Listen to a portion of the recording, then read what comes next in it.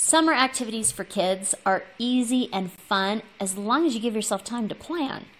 When you are able to take a little from each category, you are able to provide different and exciting activities every single week. Welcome to Epic Mom Life. I am your host, Kara Peterson. This show is sponsored by The Possum's Tale, a unique book adventure for your 6 to 12-year-old child. Let's jump into today's show. Do you want summer activities for the kids? Summertime is fun time. We're going to plan ahead and get those great activities ready. Your kids are so excited. Summer is finally here, and yet you still remember the "I'm so bored" from last summer.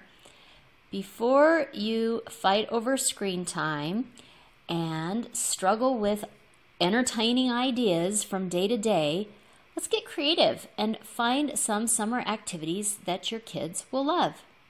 Create a schedule. I know, this is not a fun summer activity. This sounds really boring. However, a regular schedule allows you all to actually have more fun time together because you get all of the have-tos done. And if it's set on a regular schedule, you all know exactly what you have to do. I recommend doing it in the morning because when you guys wake up, you can get all of your individual things done, get them knocked out of the park, and then you guys can go play for the rest of the day. If you're wanting some ideas, I have several. I would start by using some kind of chart. A lot of people are into chore charts, and that's fine. If you want to know how to use a digital chore chart, check out ways that busy moms use Alexa, because Alexa actually does chore charts. But you can do these on whiteboards or paper or digitally. But somehow have this morning routine written down so that your kiddos can refer to it on their own, and this helps them become much more independent. So what should you put on the schedule? Ideas. Make their bed or pick up their room. Brush their teeth, wash their face. Feed pets. Fix their breakfast or clean up afterwards. Read for 20 minutes. Write. They can journal, free write, whatever. Math puzzles. Exercise. You can take a walk together. And this can actually be moved, so instead of doing it in the morning, you can do it in the evening as kind of a relax and wind down activity. Chores. Make sure you catch age-appropriate chores for middle schoolers. That'll be in the show notes. Prep needed for the day. For example, sunscreen, water bottle, ball cap, whatever. These are all great things that they can do, and if you have them all written, they can get all of these things done on their own. Play dates. These sound so normal, but these are going to save your life. As an aside, if your child is getting older, don't use the term play dates. Come up with another word like get-togethers. The reality is most kids really like hanging out with other kids their age. So they love play dates. They love get-togethers. Schedule a time weekly or even bi-weekly where you can have somebody come over that is all of your kids' ages, so a whole bunch of them. And if you can get them all at the same time, that would be great, especially if you can get rid of them all at the same time. Because when you have those kids at your house, like once a week, then your kids go to their house once a week. And that way, you're going to get some refresh time. This is going to be really important. Do you want to structure the play date time to make it extra fun? Now, we structure a lot in our lives. You don't have to structure this, but a lot of people want ideas for play dates, so I'm going to give them to you. But that doesn't mean I'm necessarily a fan of structured time. That just means you have a fallback plan. Build a fort, whether you're indoors or outdoors, whether you're using it out of a tent and adding stuff, it doesn't matter. Kids of all ages like hidey holes in secret caves or whatever that are all their own. Water games. Okay, the list is endless with water games. Balloons, hose, sprinklers, slip and slide, whatever. I'm sure you can Pinterest and find a million water game things. Giant bubbles. Crafts. Okay, crafts. That is so vague. You could probably do a million things about just crafts. So Pinterest your kid's age and then crafts. So 8-year-old crafts or 8-year-old summer crafts or whatever, and I am sure you'll find at least 100. Paint. Okay, that's just like crafts. Not only are there different things you can paint on, but there's different things you can paint with.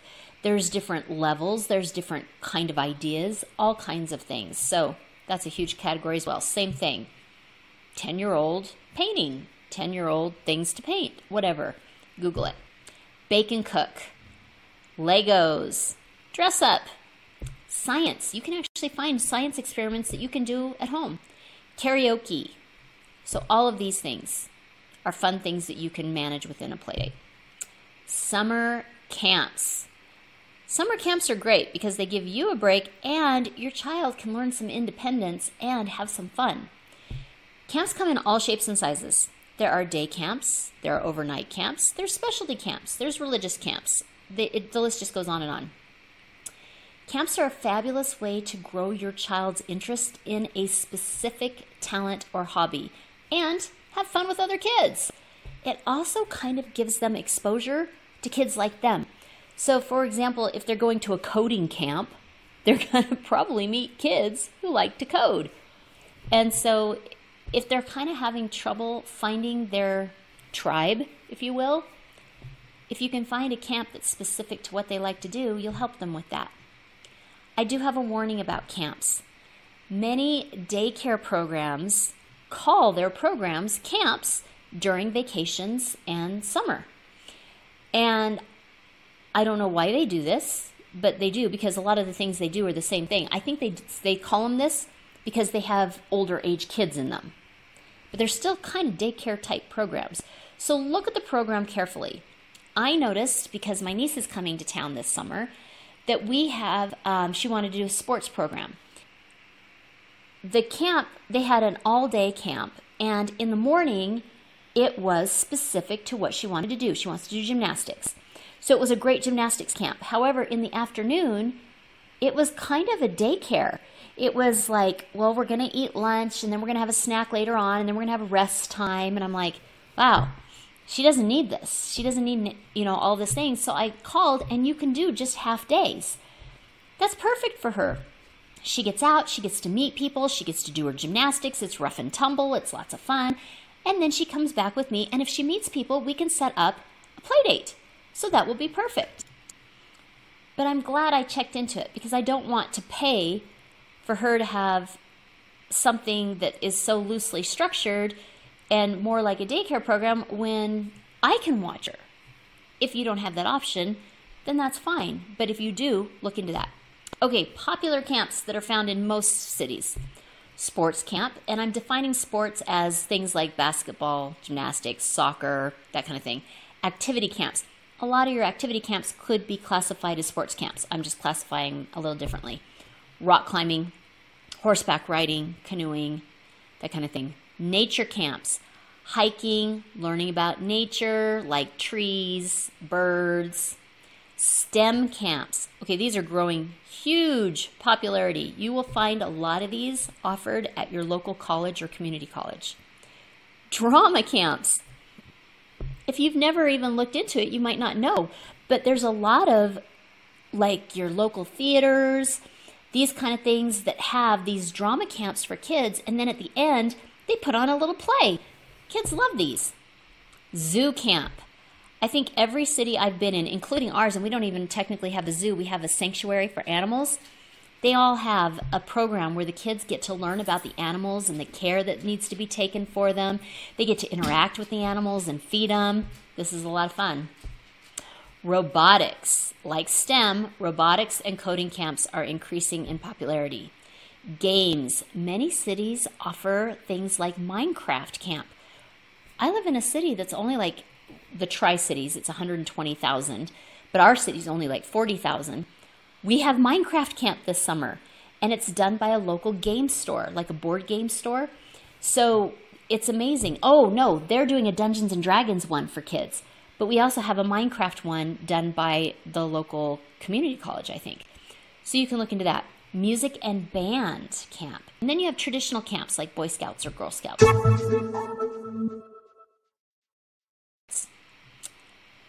if you are looking for something that your family can create together and it becomes part of your identity in how you celebrate togetherness or summer or anything, check out 10 unique family traditions for a deeper connection. We do all of these in our home, and it's given my boys something that creates a connection to who they are as Peterson. This is how we celebrate Christmas, and it's not the holiday, it's we hang snowflakes and we create these snowflakes. And this is something, when my son got a new girlfriend who's going to be part of the family, she made snowflakes to be hung. These are just little different things that we do. So make sure you get that. That's in the show notes. Together time. Plan together time. Okay, that sounds ridiculous. I get that sounds ridiculous. You're like, we have the whole summer. We're going to be together. Here's the thing. Have you ever heard from retired people? They're like, wow, now that I'm retired, I just don't get anything done. It's like I have all this time, but I don't know where the time goes. It's because you're not on a schedule. So you don't know, okay, so I only have Fridays from 3 to 6 to go grocery shopping, so you get your grocery shopping done then, or you get your meal planning done then, or you're much more efficient when you know you only have certain pockets of time. When you know you've got whenever to do it, it seems like whenever turns into never. The summer is the exact same way. If you don't specifically plan things, it turns out that Monday, June 6th turns into June 23rd, which turns into July 15th, and things just start snowballing. So actually sit down together. If you have more than one child, sit down, all of you, and look at all the things that you can do together in the summer that are near you and that are within like a day trip range. And get out the calendar. Start putting what you will do and when right there on that calendar. And this gives everybody something to look forward to and to plan for. And everybody gets input into what the activities will be for the summer. So together time activities and ideas. Summer movies. Have you heard of the summer movies? If not, this is a huge thing for you. Harkins Theaters, and other theaters may do this too, but there's a Harkins Theater. They sell summer movie packs. I haven't gone for a long time because my boys are older now, but they used to only be $10 for 10 movies. So they're $1 a piece. So all of these movies you've probably already seen before. It's like Despicable Me 3, right? Or Puss in Boots, I think, is one of the newer ones for this year. It's the one that just came out this year. So it's the second Puss in Boots, I think. But still, your kids have probably seen it.